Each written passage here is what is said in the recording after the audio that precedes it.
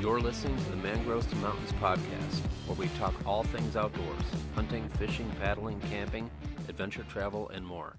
Thanks for listening. Jason Samkowiak. Am I saying that right? You got it right. Yeah. Okay. I grew up in Buffalo. I assume it's a Polish name, or is it Russian? Polish. Yep, Polish. Yeah. The W sounds like a V. Yep. Yeah. Most of my friends were Polish Americans in Buffalo. So yeah, we learned early on how to say Pozlimski and just you name it. A lot of my teachers too had Polish names. But so I've been listening to your podcast since I think what was the year that it started? Traditional Bowhunting Wilderness Podcast. Do you know? I want to say it was 2009 or what? No, I want to say it was 2009 or 2010. I think I'd have to go back and look somewhere in there. 10, 11, somewhere in there. Yeah, but I think it's been going on about 10, 11, 12 years, somewhere in there. It's been a while. It's amazing. I've been listening since I think maybe the first year. I've heard almost all the episodes. I think the ones that aren't specific to hunting, maybe I haven't heard all of those, but certainly all the bow hunting ones for sure I've heard. So yeah, you told me you used to listen to them when you were driving back and forth down there to bait for pigs and do all that stuff. Yeah, made the trip a lot more palatable. So yeah, that was great, and I learned a lot. So so and then it's still active. It's still you're still going with that, of course, right? Yeah, I haven't changed any. All I'm doing now is add more content into stuff. I'm trying to make it where I can make a living full time as a content creator. We sold our house in Michigan, moving to Georgia full time. And that's going to happen in November. But since I sold my house, I paid off my house in Georgia, we don't owe a penny to anybody. And so I'm going to, hopefully, do this full time. And then I'm going to get to hunt a lot more. My plan is to hunt 3 days a week, every week forever from now on. Oh, I love it. That's a dream. That's great. And I mean, you're probably the busiest guy I know. I mean, in terms of seems like you're always doing something. It doesn't bother you to drive from here to, I remember when you guys came down to pig hunt, you just drove straight through from Michigan to Florida. Yeah. And then drove back. Down there. Yeah. We actually hunted. Remember, we hunted that last night there. We hunted, we got down there with you. We hunted that first day, and then you told me you could even hunt them at night, when I was down there with the kids hunting. And you said, yeah, you can hunt them at night here too. So I said, oh, all right. So I went back out there at 11 o'clock, sat till 4 a.m., came back, slept for an hour. We took the kids to Vero Beach and went on the beach all day. And then that next night, we hunted all night long. And then remember, we left that night and drove straight back to Michigan. I do remember that. That's amazing to me. But I mean, I guess you're used to it. You do a lot of driving for your photography business, and so you're used to being on the road at weird hours, but still it's impressive. I couldn't have done it. No way. Yeah, well, I try to not do those overnight drives too much anymore now, just because I don't know what it is, but as I'm getting older, it's more the point of I get sleepier easier. So I don't want to risk it kind of stuff. There used to be a time where we would drive all night for every hunting trip. We would leave after work, drive 15, 18 hours right through the night, or for snowmobiling trips, we drive all night long. Now, like I said, I don't do that too much anymore. I'd rather just drive when I'm more awake than worry about risking falling asleep somewhere, Oh yeah, that's smart for sure. Yeah, it's not a good feeling when you're feeling your eyelids are getting heavy, on the highway. That's 5 a.m. to 9 a.m. is my danger zone. That's where I got to avoid. I try everything I can to not be driving between 5 a.m. and 9 a.m. Huh. Interesting. Yeah. So you said the move is coming in. You're in Michigan now, though, right? You're still. We are renting a house in St. Helen in Michigan right now. We were fortunate to find a guy that's got a house that he VRBOs, and he's actually rented it to us for just 5 months. So it's fully furnished. It's everything, and it's a nice place that we can. We're here till and then I finish out my last weddings are the weekend of Halloween. And then I am leaving right from here after that day. Now I'm taking Tina down to Georgia full time the last week of September. She'll be down there. And then I'm going to drive her down with her car. I'm going to fly back. And then that way I'm here with my truck. And then I will finish out October here. And then when I leave here in October, I'm stopping at a different state on the way down where me and my buddy Joe, we're not going to Missouri anymore. So we're going to go hunt that state for 10 days. Then I'm going to leave there, head down to Georgia. when I get to Georgia, I got one wedding to shoot down there, and then I'm going to give Tina a kiss. Then I'm going to drop my trailer off. Then I'm turning around and driving 16 hours to another state for 10 days of hunting out there with John. So then we come back. Then I have Thanksgiving, and then the next weekend I got to drive to Michigan for 2 more weddings, back to back in a weekend here, and then I drive down. So really, like December 15th is when I'll actually be in Georgia, settled and ready to start hunting. Unbelievable. Wow. That's a full It's schedule. It's exhausting just hearing that. Oh my gosh.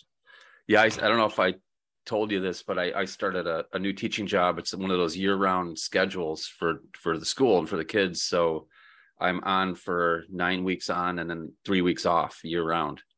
Nice. So I'll have off from the last 2 weeks of September, first week of October, and then I go back for 9 weeks, and then I'll have like a month off in December into January. So for hunting, it's just, this is what I was looking for a long time, something like this, where I could actually get some time in the deer woods, because I love pig hunting, but I really miss good deer hunting. So at least I'll have some close by now. So, and I'll have some time to do it.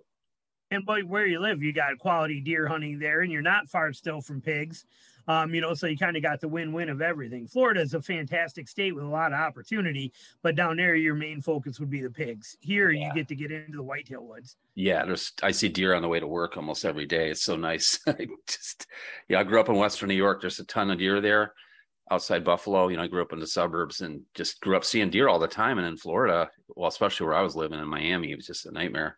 Just concrete jungle. But the Everglades are cool, but that's just miserable hunting, as you can imagine. Yeah, it opens last part of August, so you're dealing with Florida August weather. September, it's brutal. So I'm looking forward to a real fall. Again, in many years for me. And I would come up and hunt with Dalton Lewis from the Stick Boys. I've been doing that for like 10 years up here in the mountains, but it's a long weekend. It's really hard to get it done, at least for me, in a long weekend, woods you don't know. And he's trying to put me on deer, but I killed a bunch of deer with gun, but for the bow, it just hasn't worked out much.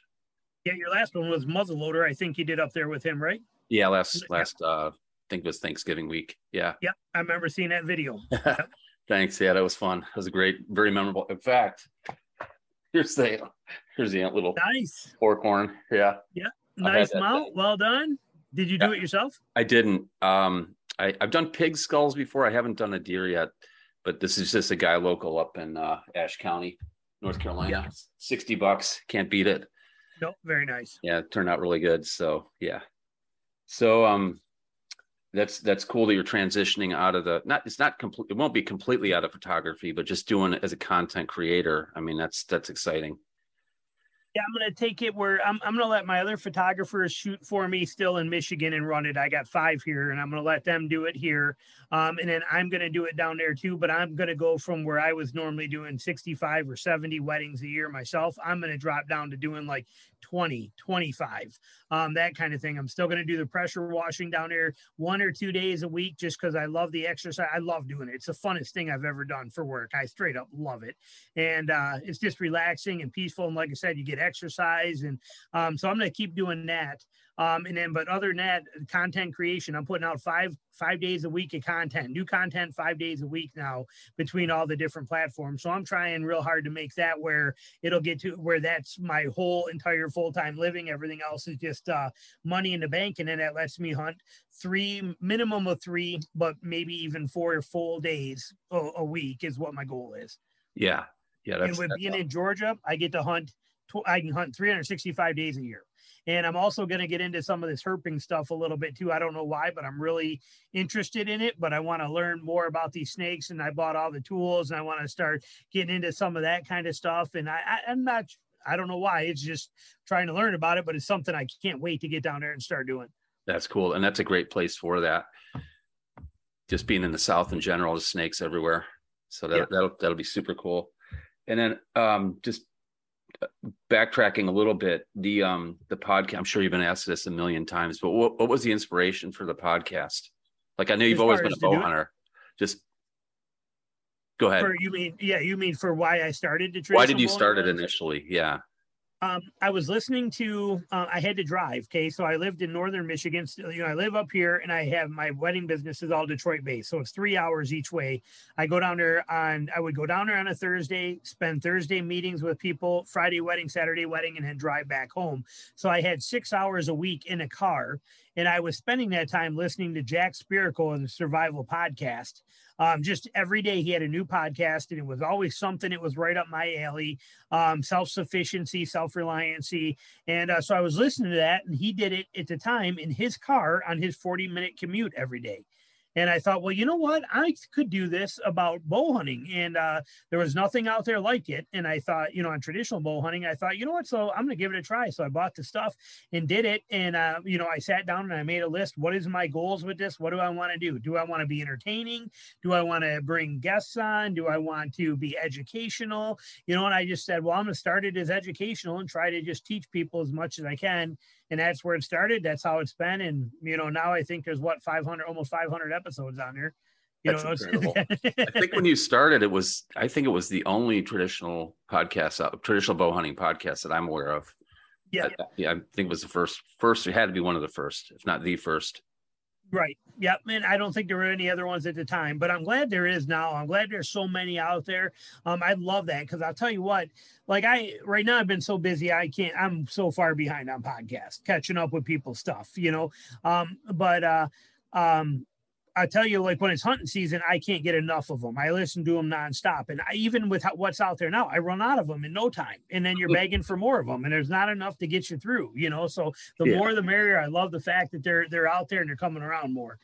Yeah. Yeah. And it's just good information in most cases. Probably, most traditional guys are avid hunters or they wouldn't be shooting traditional, right? So it's good information. The thing that stood out to me with yours was you could tell, at least I could tell. Let me back up a little bit. I didn't have any mentors, like hunting mentors. I was almost completely self-taught. So it was all trial and error. Every swing and a miss on a deer, every tech equipment, all that stuff I had to learn on my own. And it seemed like I'm thinking your background was similar to that. And I don't know, maybe you had a mentor. Or did you not? Or mine was all self-learned too. No parents hunted, no nothing, all 100% trial and error on my own. Yeah. And I think trying to find the right words for this, there's certainly nothing, it's great to have a mentor. It's great to have a grandfather, a father, uncle, whatever. But a lot of the work's through no fault of their own been done for them, right? By that other person's experience. But when you learn it yourself, it's true. So when you would make statements that, your opinions, I held them in such high regard, still do, because I know you learned them yourself. You didn't read it in a magazine. You didn't watch it on a video on YouTube or when videos were out, were a big thing, DVDs and all that. It was all trial and error, and that just goes a long way to me. Yeah, and you're right, because then you learn not only what to do and what not to do, but you learn how to bend the rules when you need to. Mm-hmm. Even it's funny with my photographers when they come up to be, when I start having them shoot for me, one of the first things I do is I make them bring me 150 images that they purposely screw up. And when I tell them I want that, they're like, I don't understand. I'm like, I want 150 images that are just barely screwed up somehow or some way. Now, how do I do that? Well, you tell me. You just give me 150 images screwed up. But when they do, and then I show them to them, I say, see how you did this? Now notice this. Now, if somebody asked you in the middle of a bright sunny field, and they say, hey, we want one of those silhouette pictures we saw on your website, you now see how you can do that because you screwed up here trying to not do it, but you see what you learned, and you teach them this stuff, and they learn more from those stupid 150 images that they tried to mess up than they do from me telling them how to do things correctly. And it's the same thing. The more you learn on your own, the more you can put that stuff in your favor and go, hey, you know what? This didn't work when I did it this way, but if I tweak that a little bit, I might be able to pull that off. Or I tried this once before and this totally bombed, but look at this environment. This might work. And you thrive off of that stuff. So self-taught is a very powerful thing. Yeah. I do a similar thing with my students. I teach art, elementary school art. I've taught middle school art too, but with the younger kids, I have them have a sketchbook, right? And they're not allowed to take anything out of it and throw it away, even if it's the worst drawing they've ever done, because you see the progress over the course of a year, right? And especially in a child, because maybe they haven't had any real drawing instruction before. And like, no, that's like they're trying to ball it up and throw it in a trash can in the art room. Like, no, what do you, that's a gold mine there. You're going to be able to look at this in 3 months and say, oh my gosh, it was so bad. But that's a tool that, like you said, in a similar way, just, you learn from your mistakes, you learn by doing things the right way, but and instruction helps, of course, too. Yep. So having a mentor, I think, helps shorten the learning curve if they're a good one and send you in the right direction. But like I said, I don't think there's anything replaces that fact of screwing stuff up a whole lot. I mean, I even tell people that with, when I'm pressure washing, well, can you do this? I'm pretty sure I can. I've never tried it before, but trust me, even if I screw it up, I've screwed stuff up 10 times worse. Rest assured. And we survived it. Dan too, Dan Rudman Jr. Yes. He's told me that too. He's like, I tell people all the time, I've effed stuff up way worse than this on way more schedules. I mean, but those are the people you want because they know far worse. Right, exactly. So but those are the people that are experienced and learned and know how to avoid it. Yeah, he's got a new YouTube channel. I don't know if you watched any of that. I think it's called All Right. Dan. Yeah, it's really. Yeah, he just sent me he sent me some links to it. Actually, I think he was a little mad at me because I said, well, send me the link to the channel. He's like, I did. I sent you one in May. I sent you one on May this date. I'm like, I didn't even see him yet. So I got him all. He sent me links to him. And when I start editing tonight, actually, because I've just got back, but when I start editing, I'm going to watch him. I'm excited to check him out. Yeah, he just did one on the Great American Road Trip. So taking kids on a family road trip, the value of that. Yeah, Michigan, yeah. Yeah. And I was born in Grand Rapids. I don't know if you know that, but haven't been back in years. But this is totally off topic. But I think it's Compton that has the Big Game Classic. Correct. Yeah, in March next year, they're having it in Grand Rapids where I was born. So I already told my wife, we're going. I don't care what I have going on. We're going. I haven't been back to Michigan in so long, and that's my hometown. Although we moved when I was 6, I barely remember it. But we're going just to get back to my roots there. So it should be cool. Yeah, they came up here. They went to Traverse City and did a whole bunch of stuff up there. They had the time of their life, the whole family trip up there. Yeah. And I was talking to him when he's up here, did some fishing up there. And he had a blast. But yeah, I got to check out his podcast for sure. I'm excited. Yeah, I think you'd like it. Yeah. He doesn't pull any punches like you. Yeah. I was talking to him yesterday about it. He was calling on how to make thumbnails and how to edit stuff in Premiere and how to put text on there. And, so yeah, he's all fired up and gung ho about it. So I'm excited to check it out.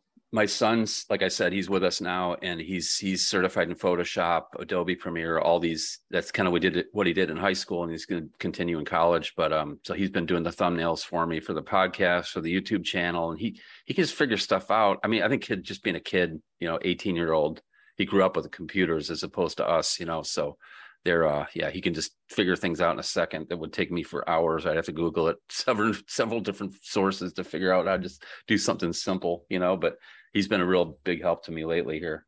Yeah. And they got the patience for it. It's like Bella, same thing. They got the patience to sit down and mess with this stuff. I got like 3 seconds and my wick's gone. If I haven't solved it or figured it out or can't do it, then I just start slamming stuff around and get up and go outside. It's like, I don't like computers. Speaking of outside, yeah, me either. Speaking of outside, do you have a place to shoot there? In Georgia? No, in Michigan, where you're living now. Yeah, I do actually. It's kind of nice. We back up to a vacant lot. And so a lot of the videos you see now on my channel, the recent ones are from there. So I got a bag target leaning up against his wood pile out there, but it works. It serves a purpose. I get to shoot here. Yeah, good. Because you had a pretty badass setup at your other home with the 3D targets, and you'd shoot up from the tree and all that. That was really cool. Yeah, great that's practice. Gone now. Yeah, that's all gone. But I do have in my place in Georgia. I just built my backstop for it. Made a video about it. It's not published yet, but I just built my. I got one of those Harbor Freight or Tractor Supply horse stall mats. Built a frame around it. Now I got my 3D targets in front of there. I can shoot 30 yards in my backyard in Georgia. Nice. So I'm excited about that too. But like I said, hopefully the majority of my practice once I get down there will be stump shooting and live animal shooting. Cause like I said, 3 days a week, I plan on being in the woods chasing stuff. Yeah. So, like judo points, shooting stumps and stuff. Yeah. Just don't shoot a cypress stump, cypress knee. Yeah. Those not good. They don't work real well. No. Yeah. And then, so you're eaten up with the pig hunting like I have been for the last 20 years. I love it. I love the freedom of it. I love the get rid of the stand, get rid of the pack. I like not walking to one tree and sitting there for hours. Every pig hunt is a nonstop adventure, whether it's snakes or gators or bugs or pigs or whatever it is, or just neat things that you find. I mean, it is nonstop adventure every single second you're in the woods. And if I don't like where I am, I move to the next spot. If I want to go through somewhere quick, I keep going. If I want to take my time and slow down, I do. It's just pure freedom on every level. It is my favorite thing to do. And I'm not giving up deer hunting ever, but I mean, I definitely, especially when pig or deer season is over and you just got done spending 3 months in a tree, you're ready to get out of the tree and start moving. Yeah. Even just, and I know you do a lot of morning to evening sits for deer, but even just hunting a morning for deer in a tree stand, and you get down and you get on the ground, like, oh, this is awesome. I can walk. I can look at things. The topography is changing because I'm moving. You know, every time you take a step, it looks a little bit different. And then I think it was saying just getting down out of the tree stand, you know, and all of a sudden it's a whole new world. You don't have to worry so much about freezing your ass off. You know, you can walk, you're warming up, especially later in the fall or winter. Sitting in a stand is not my idea. I mean, it's great because it is very effective and it's nice to be up high and you can see the world, you know, around you, but there's something special about just still hunting, and just hunting your way back to the truck is cool, you know? Yeah. And my days of tree stands they're not, I don't know when it's going to be, but there's a timer on that. I'm not going to do it for a whole lot longer. You know, again, even for the deer hunting, it'll be more ground hunting, still hunting. I like that better. I like that method. I'm not a big buck hunter anyway, so I don't care. But that's my form of hunting that I seem to like a lot more. Now, again, I'm not saying I'm doing it yet because I do still like being in a tree, but the day's coming where I won't want to carry a stand anymore. I don't want to deal with sticks and harnesses and climb the tree. I won't want to do that. I want to be totally just, independent, free, and mobile. And that day is coming. I don't know if it'll be next year or the year after, but I see it. I'm never going to buy another tree stand. I'm never going to buy more climbing sticks. I'm never going to get into any of that stuff because, like I said, the end is near for me when it comes to being in a tree. It'll be time to move on to the next chapter, which is that freedom. And you did kill a doe right on the ground last year? I did. Yep. But you learn so much from hunting pigs, as you know. You learn how to walk, you learn where to move, you learn how to use the cover, you learn how to take 2 twigs and a berry, that are sticking off of a tree and hide behind it. You learn to do all this kind of stuff when you're doing that. And I used all that stuff to my advantage. And sure enough, even in those dry leaves, but that's my second one now. Then the year before that, I killed that doe in Missouri in those cornflake leaves with a pack, a stand, sticks on my back, and a blue t-shirt. I forgot about that. Yeah, that's right. And I was able to kill that spike there. But I mean, it's like I said, in both of those 2 deer, that spike in Missouri and that doe in Georgia last year, I don't mount a whole lot of deer. I saved the antlers, and actually even the couple I killed last year, I haven't even cleaned them yet. They're still sitting there with bugs all over them, down there in the shed. Yep. But I'll get to them eventually. But I just don't care about that stuff. But if I were to put something, if I would have mounted either that doe or that spike, they would be going wherever my most prized trophy is on the wall. That's where I would put them. They have more power to me than any of the deer I've killed are those 2 because of how it was done. Yeah, I have a bow rack, and it's the bow holders are 2 11 pointers, two spikes sticking out of the wall, and one is just barely legal. It's like a 5-inch. I shot it in the Everglades, and a miserably hot day. I almost died dragging it out. It was so hot and humid, and I ran out of water. I was 2 miles from the road, and that's the most memorable deer of my lifetime. I've killed bigger bucks. I've never killed a monster, but I've killed 8, 9 points, plenty of times. But this one is the most memorable one, even though it's not the smallest deer I think I've ever killed, the smallest racked buck ever, other than maybe a button buck. But that's the most important one there for me. Killed it with a bow too. I missed it at like 25 yards, and it ran under my tree stand and stopped at 6 yards. And I almost screwed that shot up, but I hit it and it ran 40 yards and fell over. But I'm not a trophy hunter by any means. The trophy's the meat, and the experience is the trophy, really. That's the key. The experience and the adventure, and what you get out what you put in.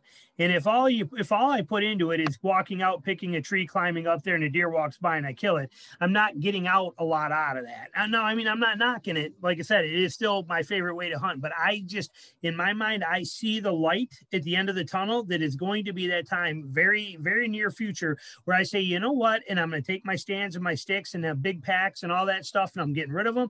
And I'm going to have a haversack on my side or a small little pack, and I am just going to go hunt. And I'm going to still go to these places, but I'm going to ground hunt. But even like when I do these rut hunts out of state in these hill country places, I'm hanging a stand 3 or 4 times a day. I'm tired of that. That gets old. I'd rather just get up and walk 10 yards here and set up there, and then walk 10 yards up this way and set up there.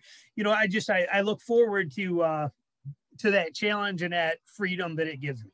Yeah. My friend, Ryan Gill, I don't know if you know Ryan from Hunt Primitive. He's already got a deer down. He killed one, I think, opening day in South Florida. It opens, I think, July 31st, the season. And he missed one deer down. He actually missed one still hunting, the bow with a self bow.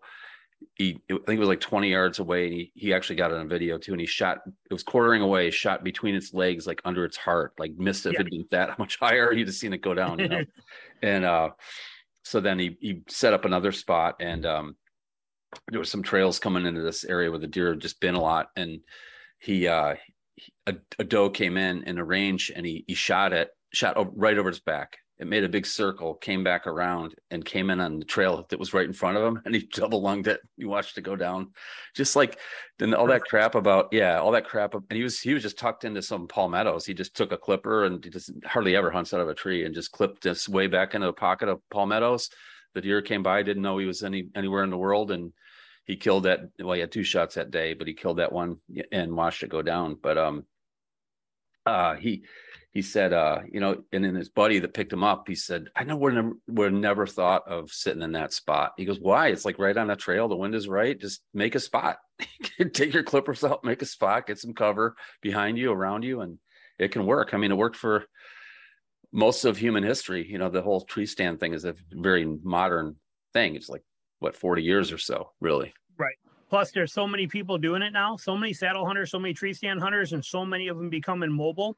That the pressure, and like here in Michigan too, the pressure is getting so bad that I have to find different ways to get away from that. One of those is going to be the ground. There's a lot of places here that I can hunt that will never see another hunter in because there's no trees for them. Mm-hmm. And, so there's a lot of advantage to it. Like I said, I'm looking forward to it. I'm not ready to stop it yet. But it is, I see it in the near future. Like I said, I won't buy another stand, another set of sticks, another anything. I am almost out of that game. It's coming to an end pretty soon. I don't know how you feel about heights, but I'm not a big fan of heights. And it's always been an issue for me shooting out of tree stands and just climbing in and out of the stand. But I'm going to try to do it. There's a lot of pines here in this part of North Carolina. So I think I can get away with being fairly low with a lot of cover around me, and still hunt from a stand, but 12 feet up instead of 18. Because that to me, that's brutal. I don't know how people do it. I'll tell you what, most of the deer I've killed, I wouldn't say most, but I would say 30% of the deer I've killed at 8 feet or less in a stand. Wow. I only climb to cover if I don't need to, because usually when the higher you go, the more you lose shooting options because you get up into the brush around you. So there's that sweet spot. And a lot of times in the swamps, that's 6-8 feet. There's times, there's times I can literally reach up from the ground and grab the platform of my stand is how high up I am. Wow. That's so really don't cool. think you got to climb high. And what kind of trees are those? Are those pines or are those, what are they? Yeah, tamarack, pine, anything like that. Or even, it could even just be a birch tree or a aspen tree that's tied into a clump of other ones. If I have any kind of cover there, then I don't need to go higher. I don't go higher. Yeah, that's great advice. Yeah. See, that's another thing that what I was talking about earlier, that comes from experience, as opposed to learning. I don't want to knock anybody, but just learning stuff from YouTube only, where you don't have, or somebody said, well, this is the only way you can get, you got to be at least 20 feet. Like, really? No, right. Not so much. No, not even a little bit. And actually for us traditional guys, it's even worse. It is. Our shot angles, we end up one lunging a lot more if we're up there. I'd much rather be at 12 feet than 20 feet. Yeah, absolutely. Any plans you talked about? You always have fall whitetail plans. Any plans to go out west for other game? Have you done a hunt like for elk or for? Yeah, I know you've done bear hunts, but bear hunts, caribou, up north in Canada, that kind of stuff. But I've never been interested in elk, mule deer, or antelope. And the reason for it is it's just hot, it's big, it's open. It's a lot. I've done a lot of javelina hunts, but the elk and mule deer and antelope just have never. I just can't see spending that kind of money and taking the time off in August or September to do it, which is when my busy season is. So I never, with the weddings and stuff. So it's never been species that interest me. If I'm going on a hunt that I'm going to pay for, it's black bear or moose. Those are the two that are worth spending money on for me. Otherwise, I'll just keep going for free whitetails in states and now hogs too. That interests me a lot more than, spending a couple grand to do an elk hunt. Yeah, I've told people before that my dream hunt is a javelina spot and stalk hunt. Forget moose, I think a moose hunt would be cool too, but I'm not interested in climbing to 8,000 feet for elk at this point in my life. At 85 degrees, right? Yeah, exactly. Yeah, it's always an early season hunt, late summer hunt. And no thanks. I'd rather hunt pigs in the swamp or sit in a tree stand, in the pine. And yeah, I think we're in a minority in that case. I think maybe it could be just a romance of hunting out west in big country, but for me that's not a dream hunt at all. Well, you said javelina, and I'll tell you what, I've taken 6 or 8, maybe 9 javelina. I'd have to go back and look, but in West Texas, spot and stalk over there around Marfa, and out there it's all private land. There is no public land really available, but they got sections, 6, 8 sections, which is the sections I think a mile, isn't it? I think it's a square mile. I'm not sure. I think a section, right. 640 acres, I think is a square mile. But so you got tremendous amount of terrain. And what they do is they would take you in Suburbans or a Jeep up on the high roads on the ridges, and you would park, and then you would get out and you would glass, and you would look for javelina down in the valleys. When you found them, you would stalk in on them. If you blew it, didn't work or whatever, you'd look glass more, didn't see nothing. They would drive you a half mile to another ridge. You would set up and glass, and then the stalk would be on. But, I've taken Tina on that too, but those were some of the most amazing hunts. I've seen mule deer on those trips that I was able to stalk within 10 yards of world-class trophy mule deer in the rocks, and they had no idea I was even there. Got pictures of them. Wow. Just amazing trips, Yep. So that's a well worth trip doing. And those javelinas, they're wicked little dudes. They're tough little pigs, man. They're fast and they're sassy. Yeah. That looks like a blast. Any kind of pig hunting, or they're technically not pigs, but that just looks like a really awesome hunt. And spot and stalk is even better. It makes it even better. Someday I'd like to do that one. Now, did I see that you're going to be filming some hunts this fall? I am. I'm going to for my Patreon channel. I did a few last year where I did, but I did not I showed some of the shots on my pig hunts with like a GoPro type thing. I saw but those. YouTube is they're getting really bad with this stuff. And so I don't want to lose again. I can't lose the demonetization of my channel because of the 6 or 8 hunting videos I'm going to do when I'm doing hundreds of other videos. Like I said, this is a business for me. YouTube is a business, and I need to stay monetized. So I started a Patreon page, which is where I will show these full hunts, show the blood trails. YouTube can't monitor that. They can't give me a hard time about it. It's my Patreon channel. So all of my hunts start to finish, including every aspect, boning the animals out, blood trailing them, the actual shot, the whole thing will be on my Patreon stuff. And what's the Patreon? How do we find it? On Patreon, it's Tradbo Podcast. Okay. Yep. So real easy one. Tradbo Podcast on Patreon is what it is. But like I said, that's where a lot of that stuff will be. My Map My Hunt series. I got there's so much member only content on there. And that's also where most of my hunting tips are. There's so many people now that since COVID that are in the woods, and the pressure is just through the roof. Fishing too. Fishing too. Yeah. So, I'm getting to a point where I don't want to give out these really good hunting tips anymore, because then I don't get to do these things because other people are in them. Used to be I could tell people how to mobile hunt all day long, but only, very few did it. So I only had to contend with the ladder stand guys. They set up in one spot and stay there. So the woods was mine. Now everybody's a mobile hunter, and not just because of me, but they're everywhere. And I keep seeing them in my places. So I'm not giving a lot of that, it's taken me a couple of years to figure out how to hunt where I'm get away from that pressure again. And I'm not giving that information out for free on YouTube. Yeah. I don't blame you. And you're one of the first mobile hunters that I'm aware of. I mean, I know saddles have been around for a long time, but with the, just small tree stand, hiking in, and and doing a lot of scouting from the computer. You're one of the first ones that I'm aware of that was doing that. Yeah. There's a lot of guys that were Warren Womack, Dan, Info. Oh There's yeah. a lot of guys that were, Yeah. but I've been doing it for a long time and I love that hunting method. Mm-hmm. Yep. Hey guys, hope you're enjoying the podcast so far. When you get a minute, go to YouTube and check out Mangroves to Mountains Outdoors. It's a channel I started in 2008. There's bow hunting, black powder hunting, fly fishing tutorials, hiking, paddling, you name it. So check it out when you get a minute. Mangroves to Mountains Outdoors. Thanks. So we had to stop there. I'm not sure where we were at. I should have taken a note.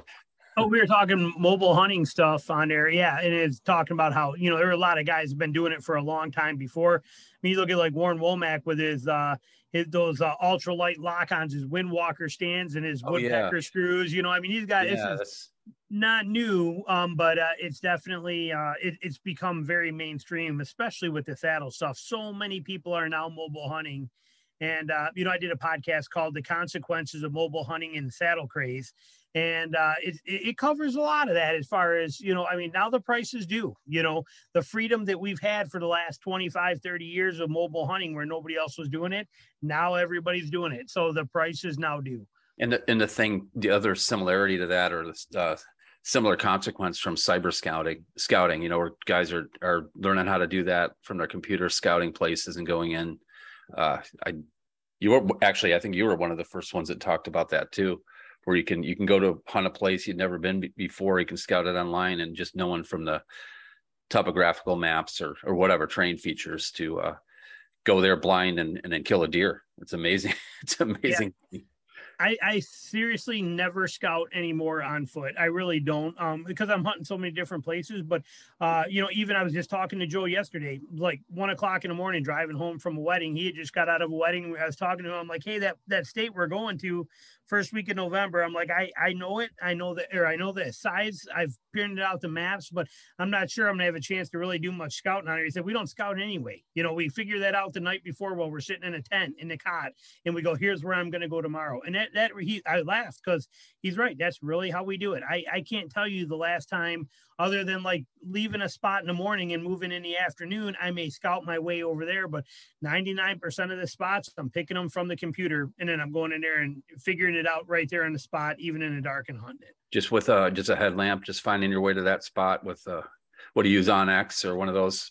I use a GPS and I use Onyx. Onyx a lot more, but I still haven't. I make sure I got a GPS with me. I don't trust Onyx for blood trailing very well.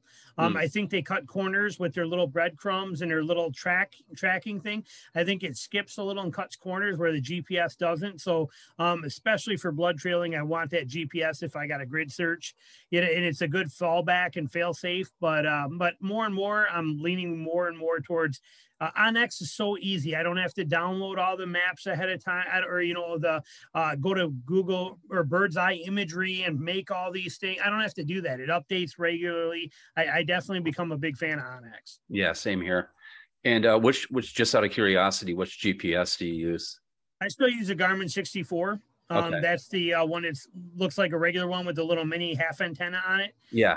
But I like the E-Trex lines too. I don't even know if they still make those, but those are really good. But down in Georgia was why I really noticed the difference with that 64. When you get into some of the nasty stuff down there, it works. That 64 with the antenna works a lot better. Yeah, I had an E-Trex that I would use in the fishing in the Everglades, and you get into the canopy with these mangrove tunnels, where you can't hardly see the sky, and it just you're lost. Not lost, but you know where you are. The GPS doesn't know where you are. Yeah. So I learned to just clip branches on my way out in, and then find those little clippings in the way out, that kind of thing. Yeah, same with the bear hunts in Canada. The E-Trex one would cut in, cut out. I started carrying that 64 and it was gold. It was fantastic. It just held reception a lot better. So I like it more. Mm-hmm. And then we were talking about in the break before we started this second part here about filming. By the way, I'm super excited you're going to do that because you're a professional photographer. It's probably some added pressure for you, but I know it's going to be good. And you've been filming for so many years, your YouTube stuff. So, what's your setup for that? Do you have a particular one or? Well, as a general, just a general question. Yeah, the interesting aspect of it is the fact that since I do make a living with a camera, I am, you know, that old phrase, you know, the only place you find a leak's a plumber's house, or never buy a car from a mechanic. Well, Yeah. the same is true of this stuff, because realistically, for the past 12 or 13 years, everything I've done on YouTube, for the most part, has been done on my cell phone. Oh, wow. Yeah, and but I know how to use that cell phone. You know, Right. I know how to use it with the right settings, and I know how to pick where I'm at, and I know what it's capable of. So I use that a lot. But I did buy a Sony ZV-1 this year, which I'm excited about using. I've been making a lot of my videos lately with it. And then I got, you know, I do have some of my DSLRs that I use at home for my videos there. But in the woods, it's going to be a Sony ZV-1 on a DIY bow hunter camera arm. And then I have a couple little carbon fiber tripods and, you know, things like that, little tricks up my sleeve for when I'm on the ground or stalking. But and then I got a DJI Osmo, which they don't make it anymore. They got a new version I don't like, but this is kind of like a GoPro, but I like it much better than I've had 4 GoPros. I like this DJI Osmo a lot better. Oh, But unfortunately, they stopped. They only made it for a couple of years, and then they tried to improve it, and they failed miserably. And the one I have, you can't really get anymore. So when it dies, I'll probably go back to like Hero 10s or something, you know, kind of thing. But having one of those on my head plus running the other camera.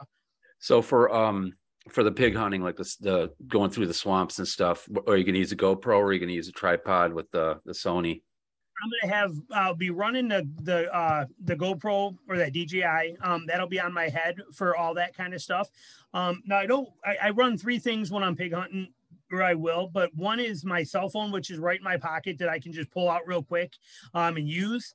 And then I have that GoPro sits right in the side pocket of my pack, or in my hip pocket, or in my cargo pocket. So I can pull it out and throw it on my head really fast. Okay. So then I put that on whenever I see pigs, or I'm getting ready for them, or I need to. I don't like the view of that GoPro for me talking about tracks or pig rooting or wild. I don't like that look of it. So I use my cell phone for that. Well, now that Sony will come in handy for a lot of that stuff too. And I'll have it on that. I carry it on a carbon fiber light stand, or a carbon fiber mini tripod that only weighs, the tripod version only weighs it's like 1 pound exactly. Wow. And it's awesome. This thing's incredible. And I'll probably use that a lot too, because then I can set it. What I'm hoping to do with that is be able to set it down for that final stalk on pigs. And as I move forward, you see me come into the frame. So I'm capturing a shot on my GoPro, but you're actually capturing me hunting it with that Sony, is what my intentions are. Will it work out that way? We'll see. Will I get frustrated and cranky and leave it behind and never go back and get it again? We'll see. Yeah, like where I've filmed most of my pig hunts, it's mostly pastures, like open pasture. It's tough to do it in the woods, I found, but it can be done for sure. But yeah, I used to do that a lot too. I actually shot many pigs just carrying my tripod, moving it. And when they put their head down, I just creep up 3 yards, move the tripod, like try to, you know. Yeah. But I like the idea of having the GoPro on your head and then the tripod with the bigger camera capturing the whole scene. I think that's a great idea, because you hunt like me, you hunt alone a lot. So, you know, you're a one-man show for that, well, for the most part, right? Yep. I don't really like hunting with a lot of people. I don't mind taking people out once in a while, but I'm not a group hunter. I want to be on my own, go my way, do my thing. I'll hunt with people. It's like, okay, what time do you want me to meet you and where? Great. Goodbye. I'm gone. You know, that's how I am too. Yeah. I remember growing up, I hunted with some buddies in high school friends, you know, after high school. And we used to hunt this spot called the Alabama Swamps, but it was in New York State. It was kind of in between Buffalo and Syracuse, a swampy area. And we'd get there like an hour before daylight, deer hunting. And okay, guys, I'll see you at lunch. And they're like, what?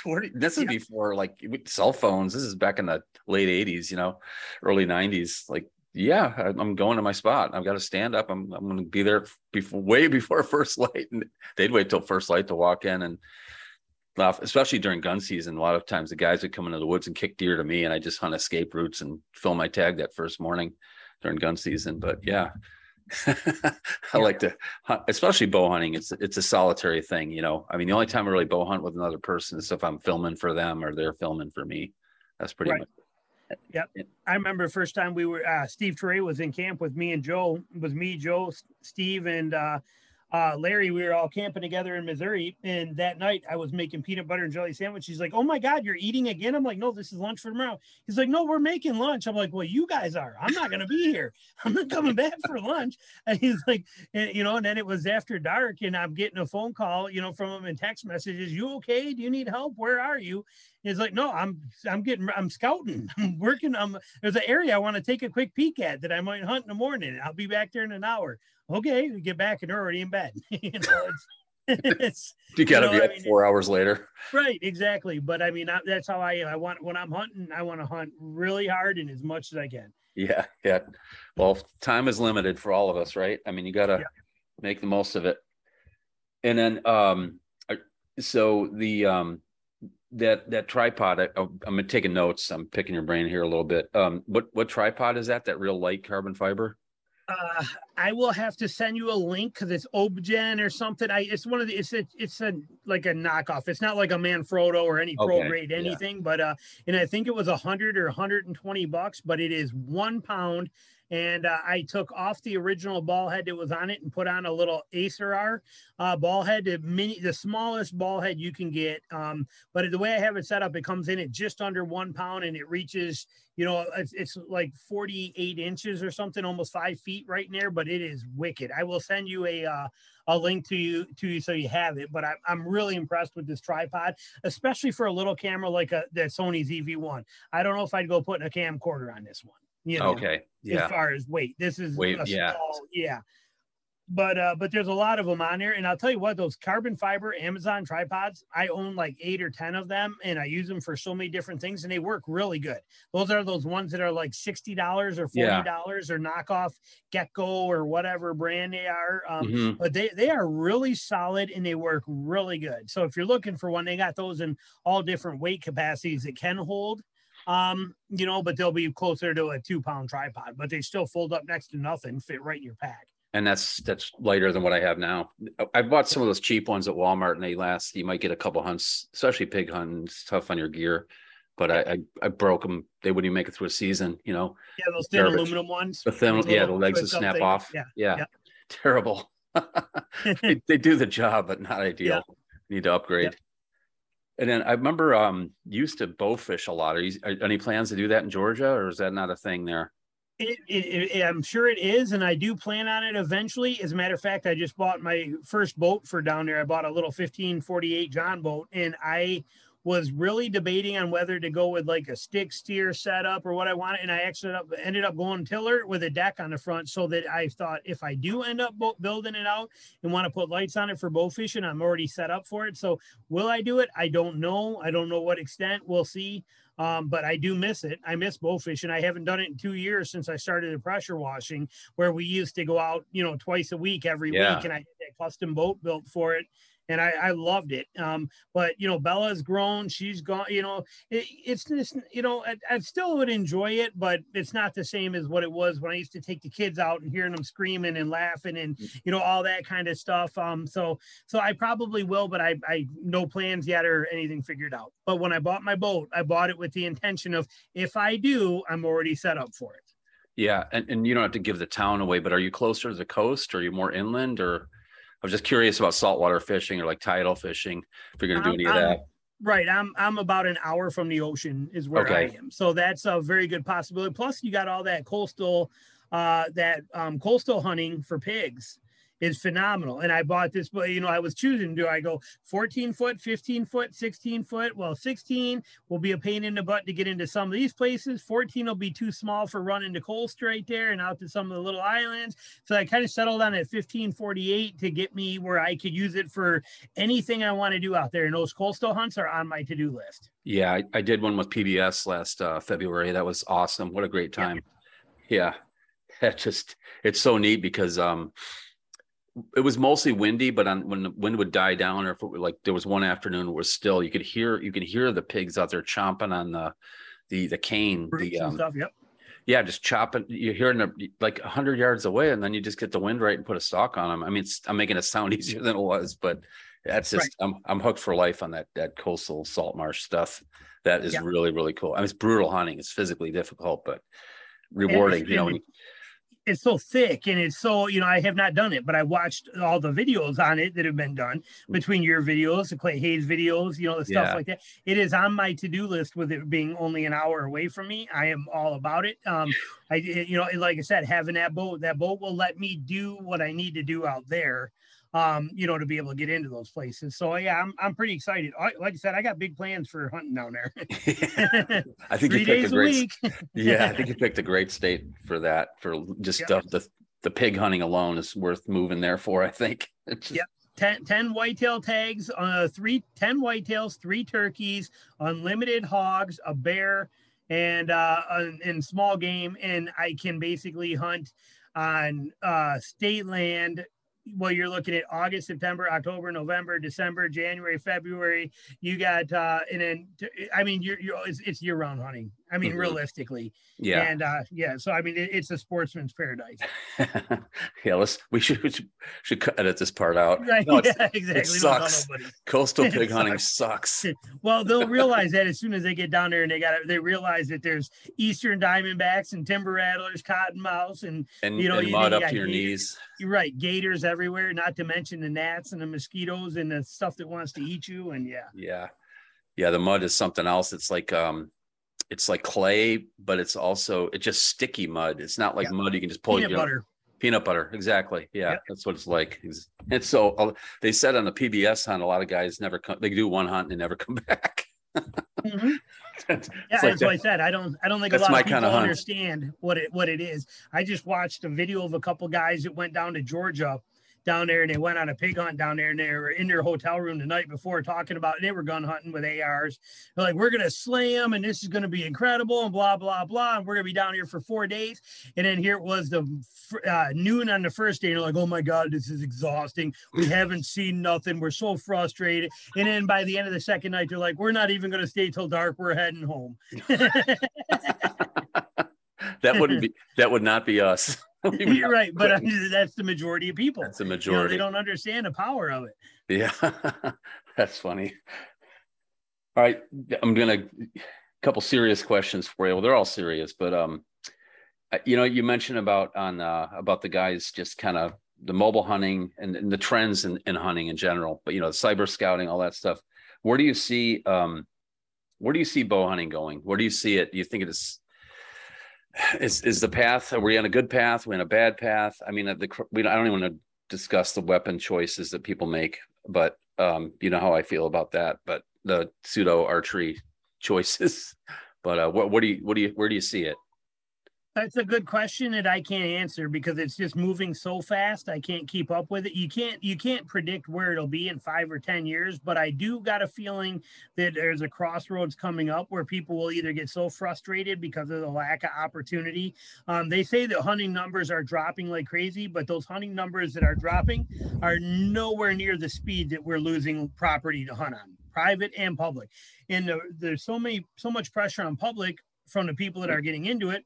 The more mobile hunting and the fact that they've lost so much opportunity on private, they have nowhere else to go. So everything is overrun now. And I got a feeling 5 years from now that so many people are going to be fed up. They're just going to give it up and take up golf or something else or fishing.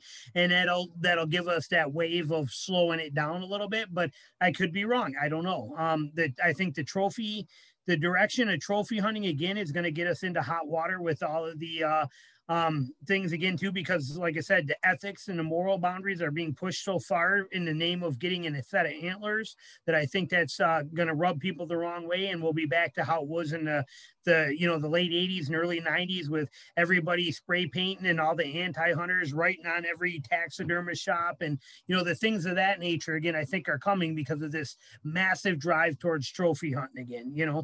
Yeah, I don't get it. I think one of the things that may work in our favor is this, I think they call it like the field to table movement. Basically, I think that works in our favor where people that, like I've gotten opportunities to hunt over near Boone, North Carolina on properties that 10 years ago or 5 years ago, they were so, they would have been anti-hunters, you know what I mean? But now they're into like growing their own food, foraging. They're not hunters themselves, but they can see the benefit of it. And I could see that and I think that's a big trend just in the outdoors in general. And I think that works in our favor in terms of, supporting or giving access to people on private land. I don't know. I hope it's But helped. the problem there too is the fact that those people that want to do the food or field to table, they don't know how to hunt. So they're going to go, hey, I want to hunt because I want to kill a deer. I want to eat venison. So then they go looking for ways to learn how to hunt. They go to YouTube or they go to the deer hunting networks on TV. And all they see are people swooning over 120 inch, 200 inch. They see him, they hear things like, that's the only shot I had, or he'd have walked out and he's the biggest deer I ever seen. They see all of this trophy mentality, and it's got to be pretty disgusting for them to see. If they could just see the reality of what most of us do with it and the beauty of the woods and being part of that and then harvesting that animal and eating it. If there were more people that were making content like that, I think it would be a much better thing for us. Yeah. But the content you see is driven based on trophy status. Still, yeah, it's really sad. Yeah. And that's not working in our favor in any way. And it really never has. Right. You can't eat antler soup, as they say. Well, yeah. Jason, this has been fun. I know what I want to ask you. Do you have a most memorable hunt? I take these I call them nerd notes. I write myself notes in case I forget of ideas or questions. But that's one I was thinking of for you. Do you have one that just stands out? It could be successful or not, or this year I got one that hunted, or this November this year here in Michigan that it hurts really bad, but was pretty amazing spot. But I set up in an area that was pretty good, a funnel there between a couple of bogs, and I knew it would be good. And I went in there right before gun season. So literally I was right between my Missouri and my Kansas trip. And I had one day to hunt, and I went out there in the morning, never had been in there, set up in there. And then I got a doe that comes through, and she comes walking by, and I'm like, oh, this is perfect. She comes by and she steps over this log. And I'm thinking, okay, here she is, perfect. She comes through. I shoot, it's like 20 yards. I shoot right underneath her. Okay, right under, like, and she's gone out of there. Now I'm kind of bummed out. Well, not 10 minutes later, here comes the biggest buck I've ever seen in northern Michigan, just an absolute monster. And he has got his nose to the ground where she went. I'm like, oh my God. And I didn't have another arrow knocked yet. I knock another arrow. I'm ready. And I'm like, here we go. This is the log shot 2.0. He's going to step over that log. He comes by. I hit, right. I bleed. I stop him. I'm like, don't shoot low. Don't shoot low. I shot right over top of him. So in a matter of 10 minutes, I missed a beautiful doe and the biggest buck I would have ever killed in northern Michigan on public land ever, and missed both of them inside of 10 minutes in one spot. Ouch. That's it's beautiful and horrible all at the same time. Yes. Yeah, exactly. Only a bow hunter could laugh about that. Right. But you soak it up. But I mean, it was a great thing because I'm like, wow, this spot was fantastic. Yeah. And I was there for 10 minutes. Now I did stick around a little longer, and I saw 3 more does out there, but no shots. But it was a really great experience for that fact. But it also just goes to show you how, I mean, stuff can go wrong. You got to shake it off and laugh at it. Yeah. There'll be times later on in life that I'm going to shoot and miss something, and I'm going to be bummed about it. I'm just going to tell myself, believe me, you have missed way worse than this before. Remember 2021. Yeah, that's awesome. Well, on that note, Jason, thanks so much for coming on the podcast. It's been really fun. You've always been an inspiration to me, and you're really, I hate to use that. Well, you're sort of like one of the godfathers of the podcast thing, especially for traditional bow hunting, if not the one, but also just like the value and the information you've given for free over the years. It's amazing. And I really appreciate that. I've learned a lot listening to the podcast. I'm going to still continue to listen, of course, in the future. And also I'm looking forward to the hunting videos from this coming season. I appreciate it. Thanks for having me on. And like I said, I wish you the best with the new stuff in North Carolina and all that. It's going to be such a great season for you this year. I can't wait to see and hear about it. All right. Thanks, man. Appreciate it. All right. Sounds good. We'll talk to you soon. Yep. Take care. Yep. Bye. Bye.